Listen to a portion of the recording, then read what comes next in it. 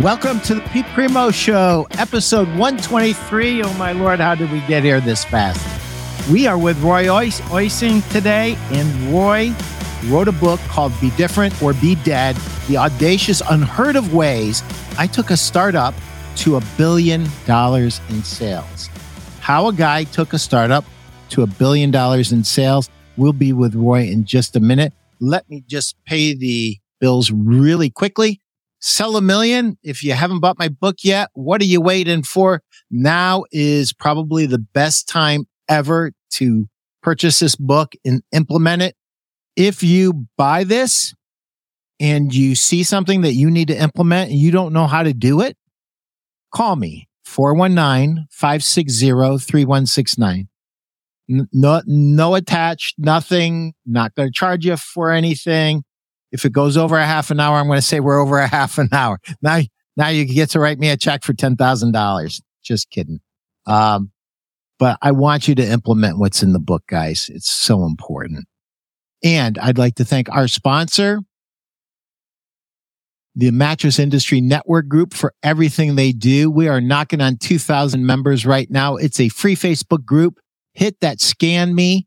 And if you are in the mattress industry, we want you in this group. This is a group run by retailers for the benefit of the entire industry. If you want to know how to market your products, how to merchandise, how to build your business and succeed in the mattress industry, this is the place for you to be. Everybody's welcome, from guys that deliver mattresses to guys and gals that sell mattresses on the retail floor, sales reps, and everybody in between. So without a further ado, Roy, you ruined my weekend, man. I couldn't get my nose out of your book. It was so good. And I'm going to say this, you are a contrarian with a flair for the pragmatic. You are a voice that's really needed in this world that we are living in. And, you know, some of the quotes and things in the books are just outstanding. Anybody that's watching this, I'm going to tell you right now, before we even get into the show, Be Different or Be Dead, The Audacious Unheard of Ways I Took a Startup to $1 billion in Sales. You've got to get this book, guys.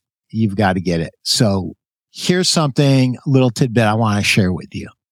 So I didn't have enough time because I didn't do my homework on time. I was a little bit late starting to do my homework on Friday instead of like a week before.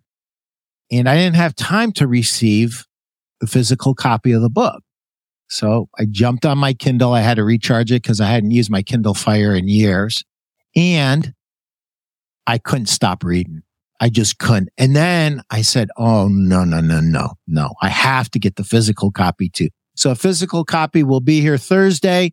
And I'm going to tell you something. I didn't think I needed this book. I've been in business for 41 years. I'm successful. And I needed this book. And I know that whether you're a one person operation with just a handful of helpers, or you're a mid-level company, or you're a big company, you're going to find a lot of value here today. So, Roy, tell me about how you did this. And I guess, you know, why you wrote the book. I guess let's start with why you wrote the book. I think I know, but I want to hear it from you. Well, first of all, thank you for having me on the show. And I'm delighted that my book didn't put you to sleep Friday evening. And my wife says it's sometimes an instant cure for insomnia. And I somehow take that as a compliment. Well, listen, that wasn't subheader in your book. I know.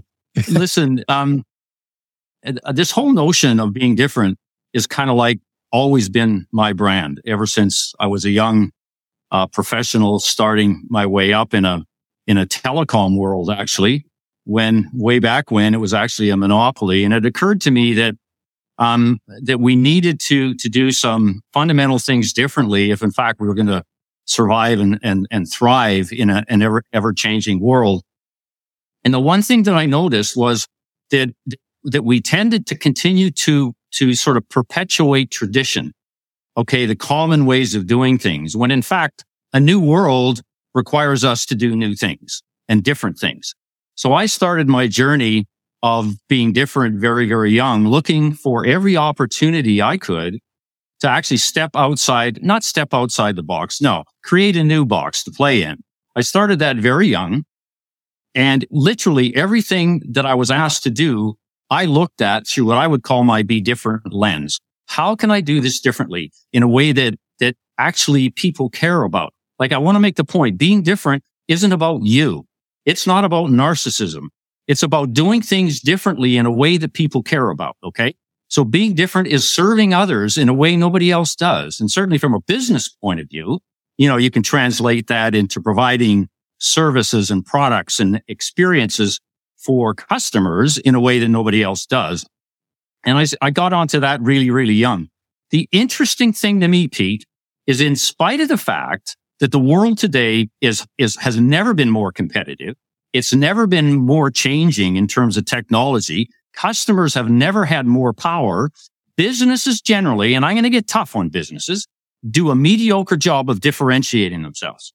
They have a very, very bland way of describing what makes them different and what makes them special. For example, everybody claims to be best. Everybody claims to be better. Everybody claims to be number one. Everybody claims to be the market leader. Well, if everybody is, then you've got a huge herd of sameness. Okay, so nothing is achieved, but the reality is it's all BS. Okay, because it's an inside view, okay, of what makes them special. That's narcissism at the corporate level, as far as I'm concerned. Okay, it makes no difference, okay, to customers to say, we provide the best customer service. I mean, how many times have you actually seen that? And I just go, bull, it's just crap. So I've had to create my own sort of differentiation methodologies, and I call it the only statement. We can get into that if you want. We are the only ones who. Okay, it's binary, it can be proven, etc. So this be different thing has been in my veins for literally over 40 years. And so I've written 7 books around it. And thank you for mentioning the 7th, where I try to relate it, okay, to growth. Okay, so the $1 billion literally came from some pretty simple things, not complicated things, but simple things as a leader that I learned worked with people, got them fired up, got them to execute and drive performance. And so, yeah, I'm excited about the 7th book. I hope it resonates with people because I wrote my first one, Pete, in 2009. Wow. And basically based on being different or be dead and sort of working that through the years in terms of marketing and careers, et cetera, et cetera. So, yeah, I mean, I just can't stop this. It's got me going and it'll keep me going forever, I think. So I want to dive into and unpack the only statement a little bit. But before we do that, I just wanted to, I wanted to talk about the book just a little bit. So if you're a young guy, like Guy Danes, I know you're watching right now, and if you're young and you want to go as fast as you can without making so many missteps, read this book. It's not just about leadership. It's about making really great moves in your career. And it's everything business. It's everything leadership, and it's everything about your career.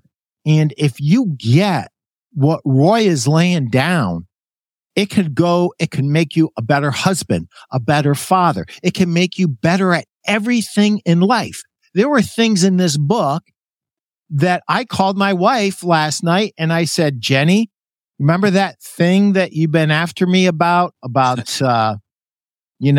did you really need to delegate this, honey? I mean, it was just a simple email. You could have just, in the time that you sent the email to me, you could have sent the email to the company. And I said, I'm guilty. I'm guilty. And when I read it, because everybody says delegate, delegate, delegate. And I read it and I said, nope, this isn't good. Roy's going off the rails here. And I go, oh, this hurts. This hurts. This is me. I need to get better at this. So Roy, thank you. That was a real gift and a chuckle, and you created a moment for me and Jenny yesterday. And I'm going to be a better non-delegator. But this only statement, everybody in the world says, differentiate or die, blah, blah, blah, blah. It's great. I agree. We have to differentiate. But the only statement, and if you're ever going to take a note on the Pete Primo Show, get a notepad and paper right now, because we're going to go into this thing. The only statement is the mechanism. It's the actual how to do this for your business. And incidentally, you can do it for you defining your career as well. So I'm going to let Roy have the only statement a little bit, because I think it's a huge piece of the book, and I think it impacts our life all the way through. Well, thank you. And it does actually. I mean, I'm a learner on the run. When I started out with Be Different, it was really associated more with organizational solutions, drive superlative performance. But as I worked more and more with my stuff, I learned more about my stuff. And one of the things I learned is the applicability is very, very far reaching. You mentioned careers. Being different from an individual's point of view in a way that matters to the organization can drive very, very successful careers.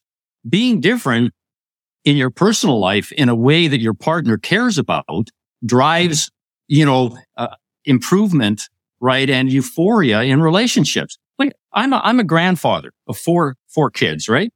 So my strategy ever since they were born was to be the Be Different papa, right? My objective was to do things differently in a way that captured the imagination of these children for their whole life. I was going to be the edgy papa, right? Sometimes a little too edgy, but I would be memorable. I would create experiences for them in a way that they totally enjoyed. So I applied my own stuff. In the book, I call it Eat Your Own Dog Food.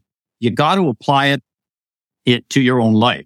But one of the things that I hit on really early was because I was struggling with this whole notion of how in the heck do we get this business going in a very, very highly competitive environment.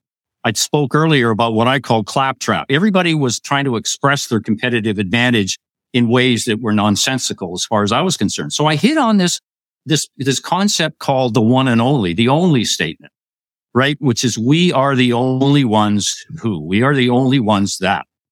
Now, I must confess in full declaration here that there was one other group that actually hit on the only statement. They didn't call it that, but the notion.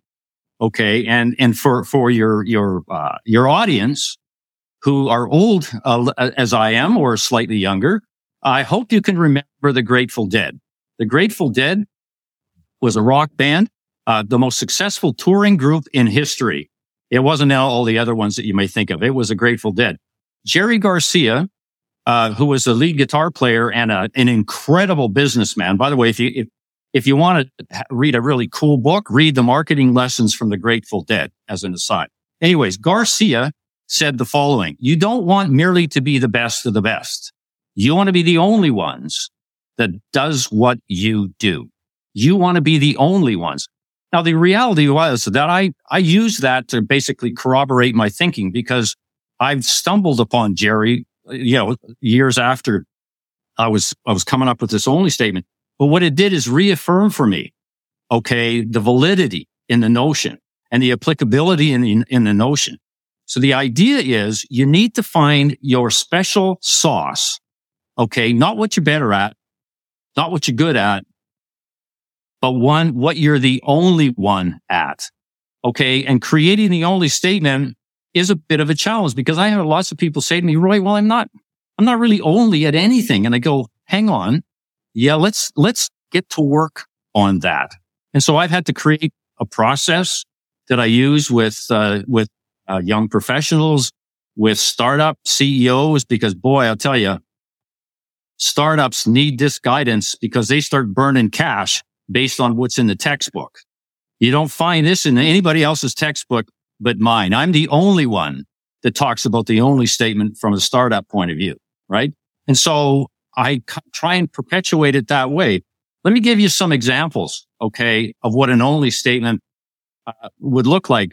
I just completed some work with a boat dealership in Eastern Canada, and this company came up with this only statement. The company's name is the only complete service partner committed to delivering solutions to grow a boat dealer's business.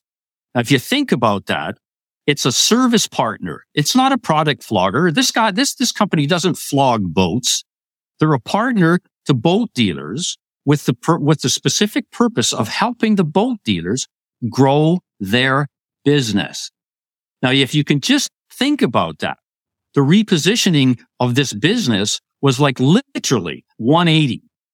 And so now, and they are the only ones, right? They're the only ones out doing it. Everybody else is flogging boats. That's not what this company does, right? They flog partnerships and expertise to help the dealerships grow their business. So that's an example of how the only statement work basically drove a completely different direction for this business. And I've got all sorts of other ones, but the notion is the words better, best, great, they just don't have any role in differentiation. And yet the world is replete with them. And I say to academics and I say to pundits, shame on you. You're not adding any value, mate. You're not, because when everybody claims to be the best, they're all the same. If you want to be different, you got to be the only ones that do what you do. And it's a struggle to figure it out. But when you get it, watch what happens. By the way, billions of dollars happen. Boom.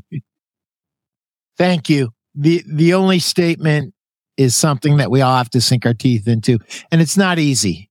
It's not easy. It's gonna take you getting out a blank piece of paper and struggling with it and really going through. But what it's gonna do, it's gonna cause you to evaluate your marketplace. It's gonna cause you to evaluate your strengths and your weaknesses and your company strengths and weaknesses. And at the end of that exercise, you're going to be a better leader and you're going to understand your business better. And it sounds really simple, but there's nothing really simple about it. Pete, the other thing I want to mention, just for your audience, look at, I've been blogging on this stuff since 2009. So I've got tons of content around how to actually do it. Okay, so I break it down in terms of a process. There's a very specific process that I've created to allow people to develop their only statement. And it kind of goes like, figure out who you're talking to. The only statement doesn't talk to the market. It talks to the target market you have that you believe has got the potential to drive the revenues that you want. You test it and then you try it. The only statement, I want to make this point, is always a draft. It's never done. And the reason for that is the world changes so rapidly. How can you ever be done? Right? This is what makes me laugh about universal selling proposition, right? It's like, once you get this done, dude, you're done. It's over. You've got it. You've nailed it. No. I mean, that's terrible advice in a world of constant change, unpredictability, right? You got to be nimble. You got to be on your toes, treat it as a draft and just kind of like morph it on the run. That's the only way this works these days. Yeah. And that was refreshing. Throughout your book, you constantly talk about market forces, unforeseen circumstances, and this theme of being pragmatic runs all the way through this book. And I absolutely love it, because I think we've been done a disservice by academics and pseudo academics that want to formulate and they want to perfect, and it's done in a vacuum in an ideal world. We don't live in an ideal world. We live in a world that the minute you put the icing on the cake and you think this is perfect, it changes on you, and you have to be able to make changes on the fly. And we have certainly learned that in the last few years. between governments making decisions to shut down our businesses and being scared out of our wits by the media and everything in between, to supply chain interruptions.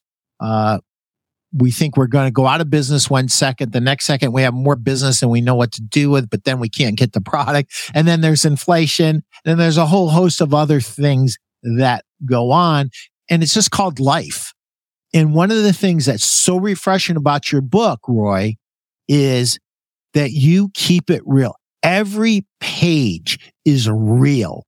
There is no BS here. There is no philosophy here. This is a guy that did it and is showing us how to do it. And one of the things that I loved about your book is you encouraging us to not just be students of the skills and not just be students of our industry, but to tap into our human side, to tap into our emotions and to listen to those and to let those inform us and to help us become better leaders that not only intellectually evaluate, but that we actually feel a situation and we feel how it's going to impact the people.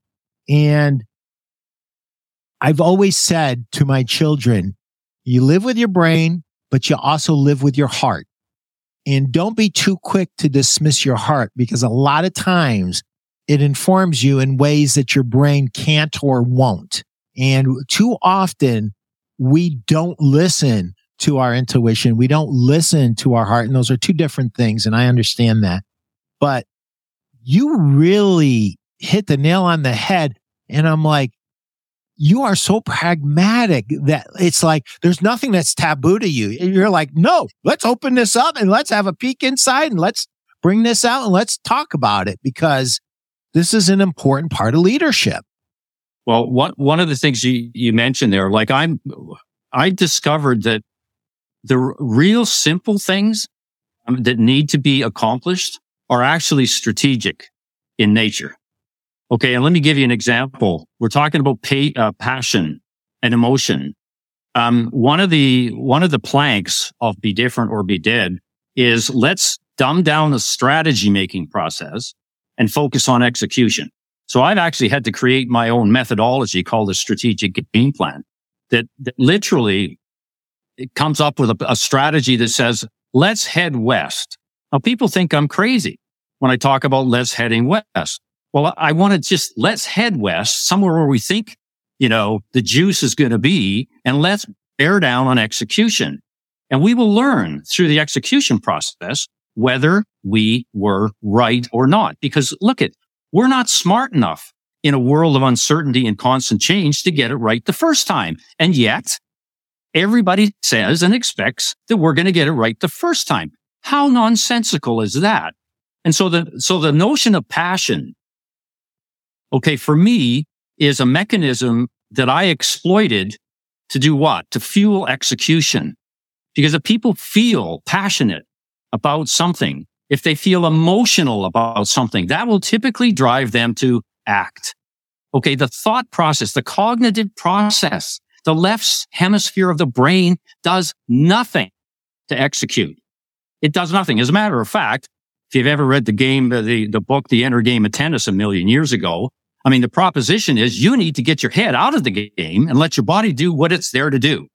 Okay. And so in business, the simple thing for me was I'm going to light some fires. I'm going to get some passions going here. I'm going to stoke the flames and I'm going to get them going slightly west. And we're going to execute the damn out of this thing and modify it on the run. I call it planning on the run. It's the only meaningful way to get to where you need to get to. And so passion is a strategic concept. You don't hear about it that way. The other point I want to make is it's not being passionate for the sake of being passionate. I mean, I'm a guy that always had the objective in mind, okay, of creating a machine that had unbelievable performance. Because don't forget, I took an early stage startup in the internet world in a market that was rapidly growing, tons of competition. And my mandate was to make us an unbelievable force. in the market. And the only way to do that is to grow rapidly. How do you do that? You don't do that through thinking, Pete. You do that by acting. How do you do that? Oh, okay. I'm going to rouse the fires and the passions in people. So passion became a strategic imperative to me, not a flimsy psychological notion that a lot of people think it is. It's not. It's hard because it drives the end result which you want, which is performance. The other thing I discovered was pain is indeed a strategic concept. Because if you think you can do this without the ability to sustain yourself in a highly painful environment where people are trying to drag you down and get in your face and stop you from doing different things, then you're fooling yourself. I keep saying to people, if you want to go on the Be Different journey, let me check the thickness of your skin. I need you to say to me, Roy, I love pain. Roy, I love pain. Because it is painful. And indeed, it is a strategic concept. One of the things that I love that ties directly into this is fight in this idea of perfectionism.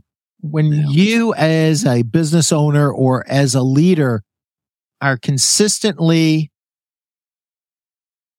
pausing to cross your T's and dot your I's and come up with the reason it won't work. And this is called perfectionism, and it's your enemy. And you use a very specific number in the book. If you've got the idea, 20% there, put it in action. In your loop, there's feedback and there's modification, and we're going to polish this idea up while we're executing it. And it's going to be different when it comes out the other end. It's not going to be, most of the time, it's going to be different because the market is acting upon it. Your organization is acting upon it, and, things that you thought were going to work won't, but other things that you thought would never work are working great, and you can't even figure it out why, but it's working. And you kind of put it through this process that includes feedback and modification. And one of the things that was really interesting about your book is you almost lost me at the two-faced thing. I'm like, skip this. That's BS, man, this two-faced thing. But it's so important as a leader to have it built into your DNA that I'm going to change if I need to change. If the market tells me I have to change to be successful, to accomplish our goals, then we have to do that. And it's, we don't go from point A to point B without a bunch of ups and downs in between. Part of the challenge we have here is that school has taught us the opposite. Okay, school has taught us that indeed there is a perfect solution. I mean, just figure out what X is from f of X, right? Figure out what the equation is. Do your linear regression analysis, and they will tell you what your perfect forecast is going to be, etc. And so all of these tools exist. And they imply perfection if they're used a certain way. And that's the problem. People come out of school expecting that. And so they run head on into the real world that doesn't give a damn about the formula. You can't formularize certain aspects of business. You can use it to inform your judgment. And as I said earlier, which direction you think you should be going. But you can't use it to be precise. How can you be precise in a world that isn't? It's the issue. And yet we have this thing all the time, right? Books are written about blue oceans. I'm sorry. There aren't any blue oceans. There's a whole bunch of red oceans, and most of us have to figure out how to survive in a red ocean. Okay? That's where I come in. I'm your pragmatist that can help you with that. I'm not going to try and convince you that the blue ocean is out there for you, because the reality is, okay, there may be 1 in 17 billion of them. Okay. But for most of us mortals, humans, trying to be successful day in and day out in the business world, it's a nonsensical thing. It appeals to the academics and the professorial knowledgers. That's what it does. Okay. So bring it down. And I'm advocating to a lot of people, and I've written a couple of blogs about this recently, put the textbook down. I want you to put the textbook down. Now, that is not to say that education isn't important. Seriously. Okay. If you think that, you're not listening. It is important, but there comes a time, Pete, to put it down. It comes a time to put it down and go ask your frontline people what they need to execute better. Go ask your frontline people the stupid rules you've got in your business that prevent customers from loving you, because they know what they are. You just haven't asked them, right? Go ask your frontline people what the competition is doing and what you need to do from a marketing point of view, right, to one up them. Go ask them whether your only statement's working, because they know all the time, right? Go check out your website. Does it accurately reflect your only statement? Because I suspect in most cases it doesn't, because the functionality of most websites is not to build the brand, it's to flog product, right? Or use chatbots, which just do nothing but piss most people off anyways. It certainly pisses Roy off. So anyways, I mean, frontline people are a source of leadership, kind of like grist for the mill. I mean, I look around and there's very, very few so-called leaders that spend 50% of their time with their front line. I did. How do I know it worked? We got $1 billion. And that was one of the things that we did day in and day out. I call it leadership by serving around, Pete, in the book. It's like management by wandering around on steroids. It's leaders out there serving with a purpose, asking the simple question, how can I help? How can I help? Not do this or do that. How can I help? The how can I help question drives an increase in effectiveness of execution. You're not just doing it because it's a cool thing to do. You're doing it to figure out what the barriers are. And it led me to this kind of, I thought it was just a great idea at the time, just patting myself on the back. I called it cleansing the inside. Cleansing the inside. It was a program that literally looked for ways of increasing the viscosity of the inside machine. Oh, I never referred to it that way before. Write that down, will you? Remind me what I said. Increasing the viscosity of the inside machine. Because if you could do that, guess what happens? Execution, is improved. And guess what happens with that? More revenue comes in the door because you're doing a good job.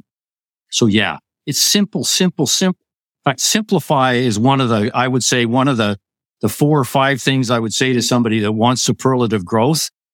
You need to simplify your life. You need to simplify your thinking. You need to simplify what you do, okay, inside your business. And put the textbook down.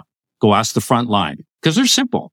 They're simple because they deal with customers and competitors day in and day out, and they know what works and what doesn't work. So simplicity is key. And by the way, before we get to our chapter in my book, if you hire a consultant who will charge you $20,000, $50,000, or $100,000, do you know what that consultant will do? Because I know a lot of consultants. They wander around and they talk to your people. That's what they do. And then they put it all in a report and they charge you $100,000, $50,000, or $20,000 if you're lucky. Yeah, but let me get on to halftime and then we're really gonna fly. So those of you who are at home and you have your Sell a Million book, it's chapter 31, Not You. And it's on page 50. This chapter at first glance may seem like the biggest contradiction in this book. I mean, we're talking about marketing. So why wouldn't everybody potentially be our customer? Simply because it's not possible. And more importantly, many people are not meant to be your customer unless you have unlimited resources and products that are universally accepted by every consumer as desirable. And those two conditions do not exist. Remember the previous chapter where I discussed your ideal target market? That's the person you want to invest your market and budget in, trying to attract, while at the same time repelling people who you are not able to help. Read that again. Did I say repel? Yes, I did. This efficiency allows you to do everything that you can to help the people you can best help with your products and services, while not wasting efforts and resources on those products and services that cannot help. The more attention and money you can focus on the people your business is designed to do business with, the more successful you will be. Get it? Got it? Good. I understand this may feel a bit uncomfortable at first, but it's fair to everyone involved when you're crystal clear on who you can and cannot help. This will change over time, but you need to start somewhere. Always measure and evaluate your customers' buying habits and what they are responding to. When possible, find out why as well. It will help you to evolve with your customer instead of evolving away from your customer. What say you? What say you? What say I? Yes. What say you? Anything in there resonate? Absolutely. I mean, it's very consistent with the planning process I basically had to put in place because the regular pedantics didn't work because they dealt with the what and not the how. So I've created, and again, it's in my blogs, it's in the book. I created something called what I call the strategic game planning process. And it's a real dumbed down way, and I would describe it as a planning process built to execute. Okay, with a focus on execution. Okay, so it looks like this. Okay, you ask yourself 3 questions, and the answers to those 3 questions basically constitute your strategic game plan. Okay, I can literally take you through a 48-hour planning session, 48 hours, and sure as hell isn't $100,000. 48 hours, and on the 49th hour, you're in the field executing. I mean, it's that clean and cutting. First question, how big do you want to be? This is a question about what your revenue growth goals, not what your profits are, but what your top line revenue goals are for the next 24 months. Now, a lot of people say, oh, short-term thinking, Roy. Yes, because I can't think 5 years out because the 5th year never shows up. Okay. It just doesn't. What I know is the next 24 months, and this is what it is. So how big says, what are my top line targets 24 months from now? If I'm at 5 million, do I want to double?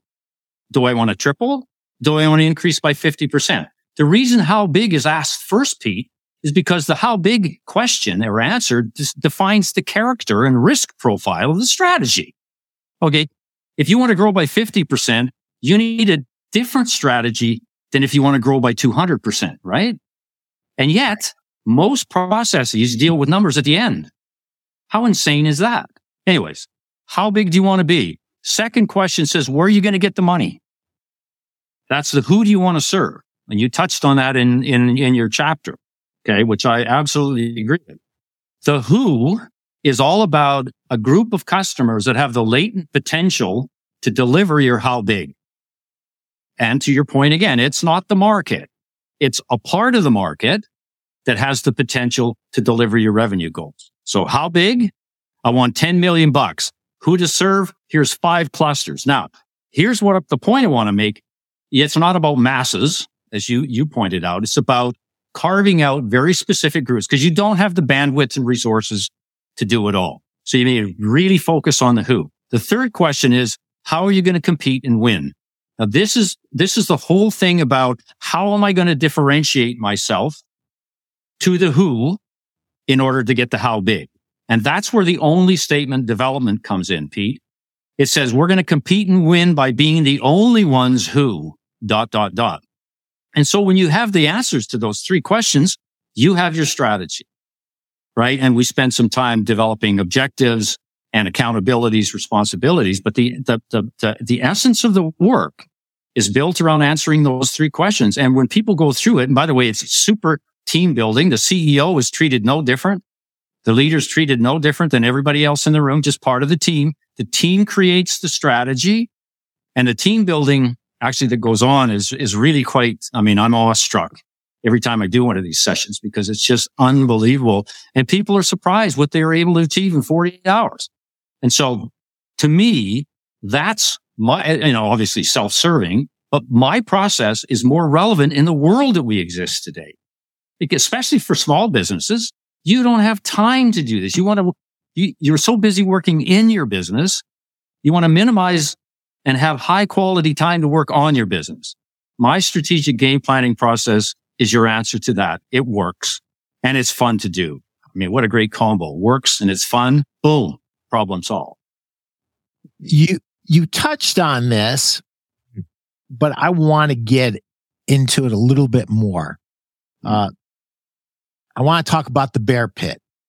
The bear pit session is managing by wandering around on steroids, which you said, but what you do and how, and you know, how you do it and what you do and how you become vulnerable to your people and how you lose your entourage.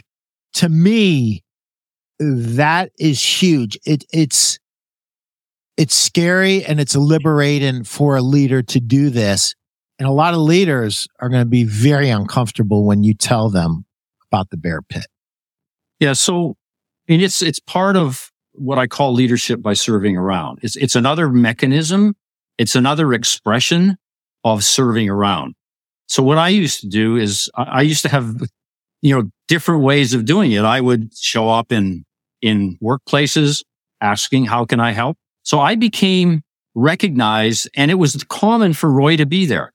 It wasn't Roy, the president of the company, and Roy did it on his own. So I took a lot of, that's when I really learned what pain was all about, because frontline people will tell you, right?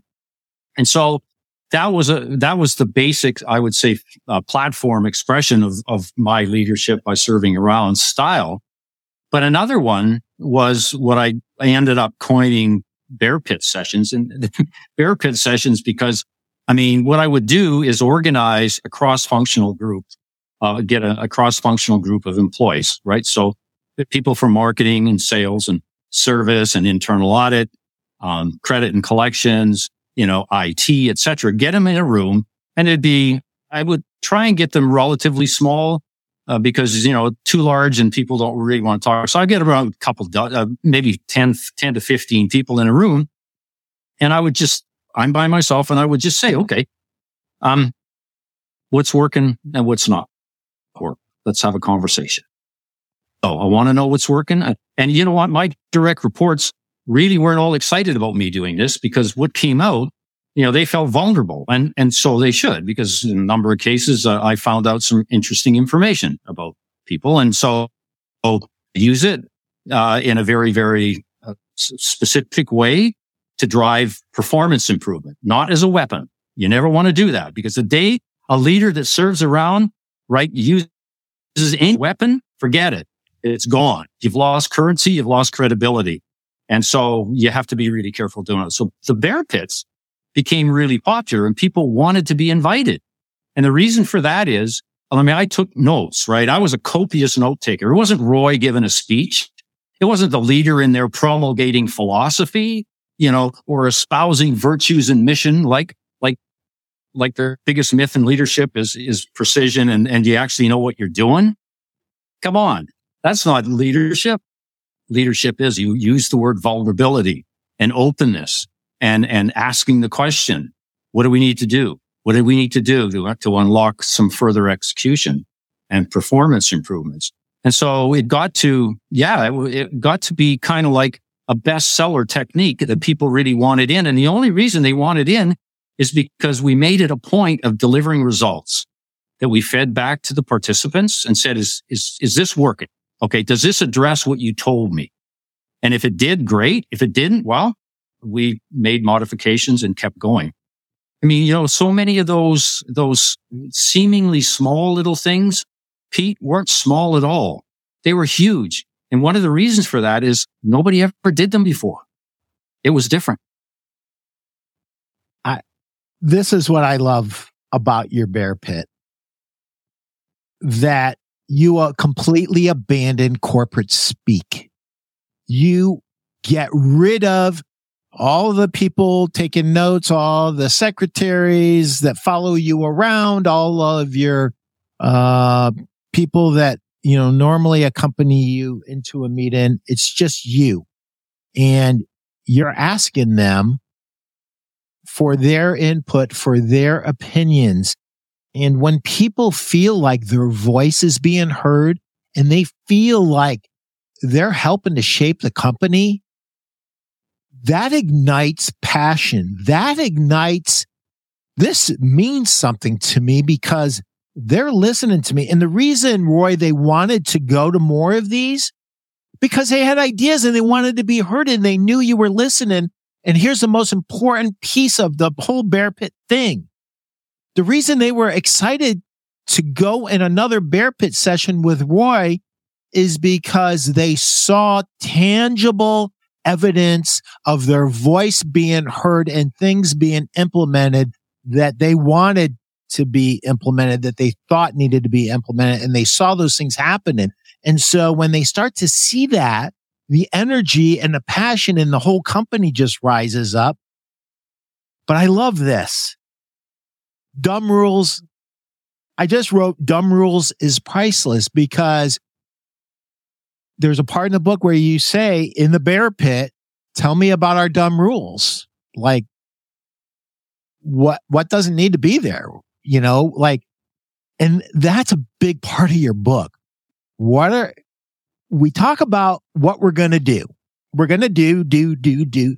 So only so many hours in the day, and we only have so much bandwidth, and we only have so much attention, and we only have so much emotion that we can pour into something called passion. So what are we going to stop doing as a company too? What are we going to stop doing as an individual? So I know I just threw a bunch of stuff at. No, we could have gone for 3 hours on this one, dude. I'm telling you. Look at this. This is absolutely critical. Like we need to redefine innovation because unfortunately, innovation today means doing more things. Okay. It's rare that deleting current activities is tagged as innovation. And yet, if you look at the value, the economic value of the work effort employed, it's probably providing greater value than a lot of new initiatives. Okay. The stuff that's been hanging on for years and years and years. And actually the people that install them are still there, right? Which is even a little more of a problem. But, leaders, I call it cut the crap. Okay. And everybody knows what crap is. It's funny, just as an aside, when I introduced the Cut the Crap program, which was all about getting rid of grunge and the stuff that may have been relevant yesterday, but it's no longer relevant today, right? When I did this, my executive colleagues criticized me for the program, not for the program, but for the name, Cut the Crap. Roy, you can't go around calling things dumb rules and cutting the crap. And I'd say, why? And they'd say, well, it's the language, it's not really becoming a president. And I go, yeah, well, okay, I'll tell you what. If you don't like cut the crap, I'm going to call it cut the stupid things we're doing. How does that serve you then? Okay. Like this, the use of language resonates with people. Okay. Everybody in the organization knows what crap is, and Roy is cutting it. Okay. He's not cutting non-strategic activities. Like, wow, that's really going to get your passions aroused, isn't it? Non-strategic activity. But everybody knows what dumb stuff is and cutting the crap. And so language, again, for me, ended up to be kind of like a strategic imperative, means to an end, to light fires and get interest and arouse passion. Well, the cut the crap thing, we had cut the crap contests, Pete, okay, where there was an award given to the individual who identified a piece of crap that was successfully eliminated and released all of this potential and resource, right, that could be redeployed elsewhere. Okay. We just made fun of this, and it wasn't a management thing. It was an employee thing. And most of the winners, of course, were people in union positions, because our company was unionized, and a lot of the frontline people were, and they loved it. I mean, they were all into crap. I had so much fun with this. I had t-shirts made, long sleeve t-shirts, right? With crap written on the front and the back and a circle and an X through it, right? So I walked through the workplace with cut the crap all over my front of my t-shirt on my front and back. And people would say, okay, here comes Roy's looking for crap. Awesome. Awesome. Well, and it's so important. We spend so much of our life at work that we have to make it fun. I have a saying, have fun and sell a million, which I know does not excite you. Yours would be have fun and sell at least 1 billion. But this idea of having fun is a huge piece of leadership, and it never gets talked about, Roy. It's like, how did I just get through this book on leadership and nobody talked about having fun? Nobody talked about keeping it real. Nobody talked about, getting people to just relax and be themselves and share. Because when you're constantly on the defense, constantly trying to be politically correct in a corporate situation, it's the death of creativity. It's the death of true innovation. And opening this up and having fun and kind of poking at yourself at the same time, humanizing yourself to your people, this bear pit, you're completely becoming vulnerable to them. I think that this doesn't get talked about enough, but I cannot believe this. I've got so much more that I wanted to ask you, and I can't because I promised to give the last 10 minutes, but I'm going to cheat a little bit. You said this: a standout leader is an artist who paints a vivid picture of what a dazzling customer moment looks like for all to see. That is poetry, but that is a beautiful thing. And the interesting thing to it is you didn't do that in a vacuum. You created. Oh no! You did it with other people, and they were part of the tapestry of that picture. And to me, that is it's an example of what I call strategic micromanagement. You referred to delegation early on, and it's another issue I have with most textbooks that encourage leaders to delegate everything. And I think that's absolute hogwash and nonsense.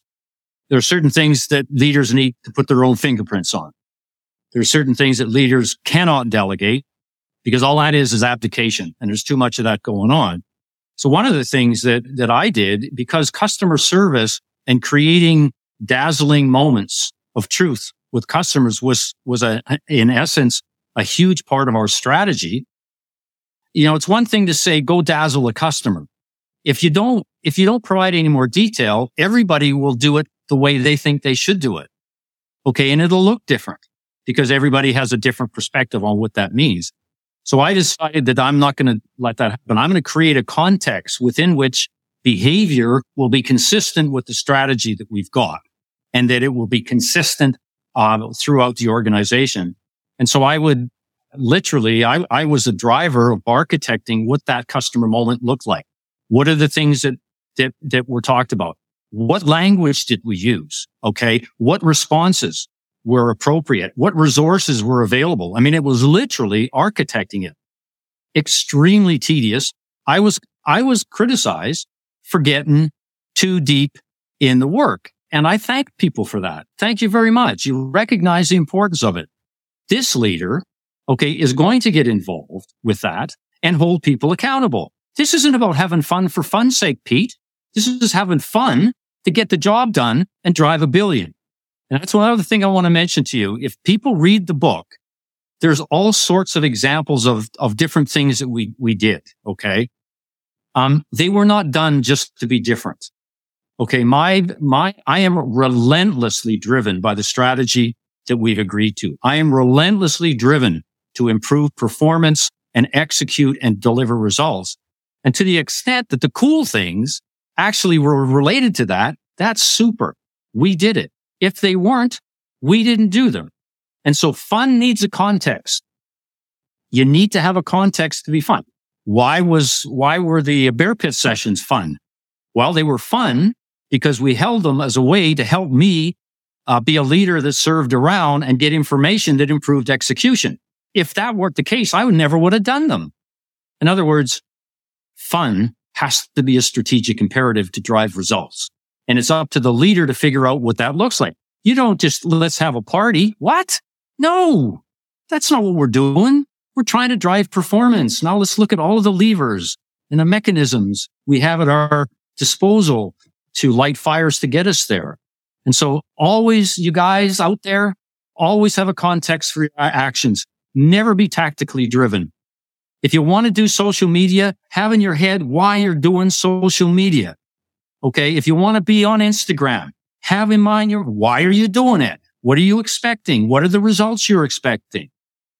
It's not, you just don't want to do it for the sake of doing it, or worse, doing it because everybody else is doing it. In fact, I'd be driven by doing what everybody else isn't doing because I'm an exclusionist.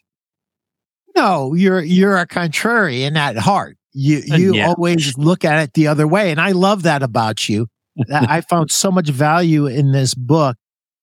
And what I'm hearing loud and clear is strategy drives tactics. Absolutely. But one of the things that I don't want people to forget was this attitude that you went into. And I think that you had this attitude when you were serving around or in a bear pit session. Either way, you were looking to absorb information from your employees and your teammates. You're open to it. And that's the problem with too many leaders. They're just like, they repel everything and they don't want to hear about it. And one of the, I forgot where it was, even in the book, but it said something about leaders get dirty, right? Absolutely. In fact, it's like you want to look at their hands. Like that's the metaphor I use. You could see a leader with, manicured nails and, clean hands. They haven't done anything in the pits, in the trenches where results are delivered. So the metaphor I says, you want to be a really effective leader to support execution. You got to get your hands dirty. You can't ask other people to do stuff. You need to do it. You need to get dirty yourself. But again, it's like the leadership persona that's being created over decades and decades and decades is not that. It's the ever wise, omnipotent individual sitting atop an ivory tower, promulgating wisdom and getting no results. But they don't talk about and getting no results. Can't do that. Roy, it's unbelievable. We're almost out of time. Thank you, Guy. It was a great session. And I'll tell you, Guy, get the book. Get the book and get in touch with Roy, because he's got a lot going on that could be very helpful to you. What's the best way to get a hold of you, Roy? If somebody watched this and they're like, hey, I need to get in touch with this guy. How do they do it? Yeah. Well, an email is roy.osing@gmail.com. Okay. And I'm really happy to have a conversation with anybody about any stuff. Check out my website for resources around Be Different or Be Dead, and check it out, see what you think. But yeah, I'm really, really wanting to see. I love it when somebody grabs one of the ideas and starts working with it, and we talk about progress, etc. It lights me up, man. It lights me up day in and day out, and I'm happy to help. Roy, thank you so much. This was a blast, and we could go on for hours and hours, but I think everybody that watched this knows that there's a lot here. And guys, watch the replay and enjoy it.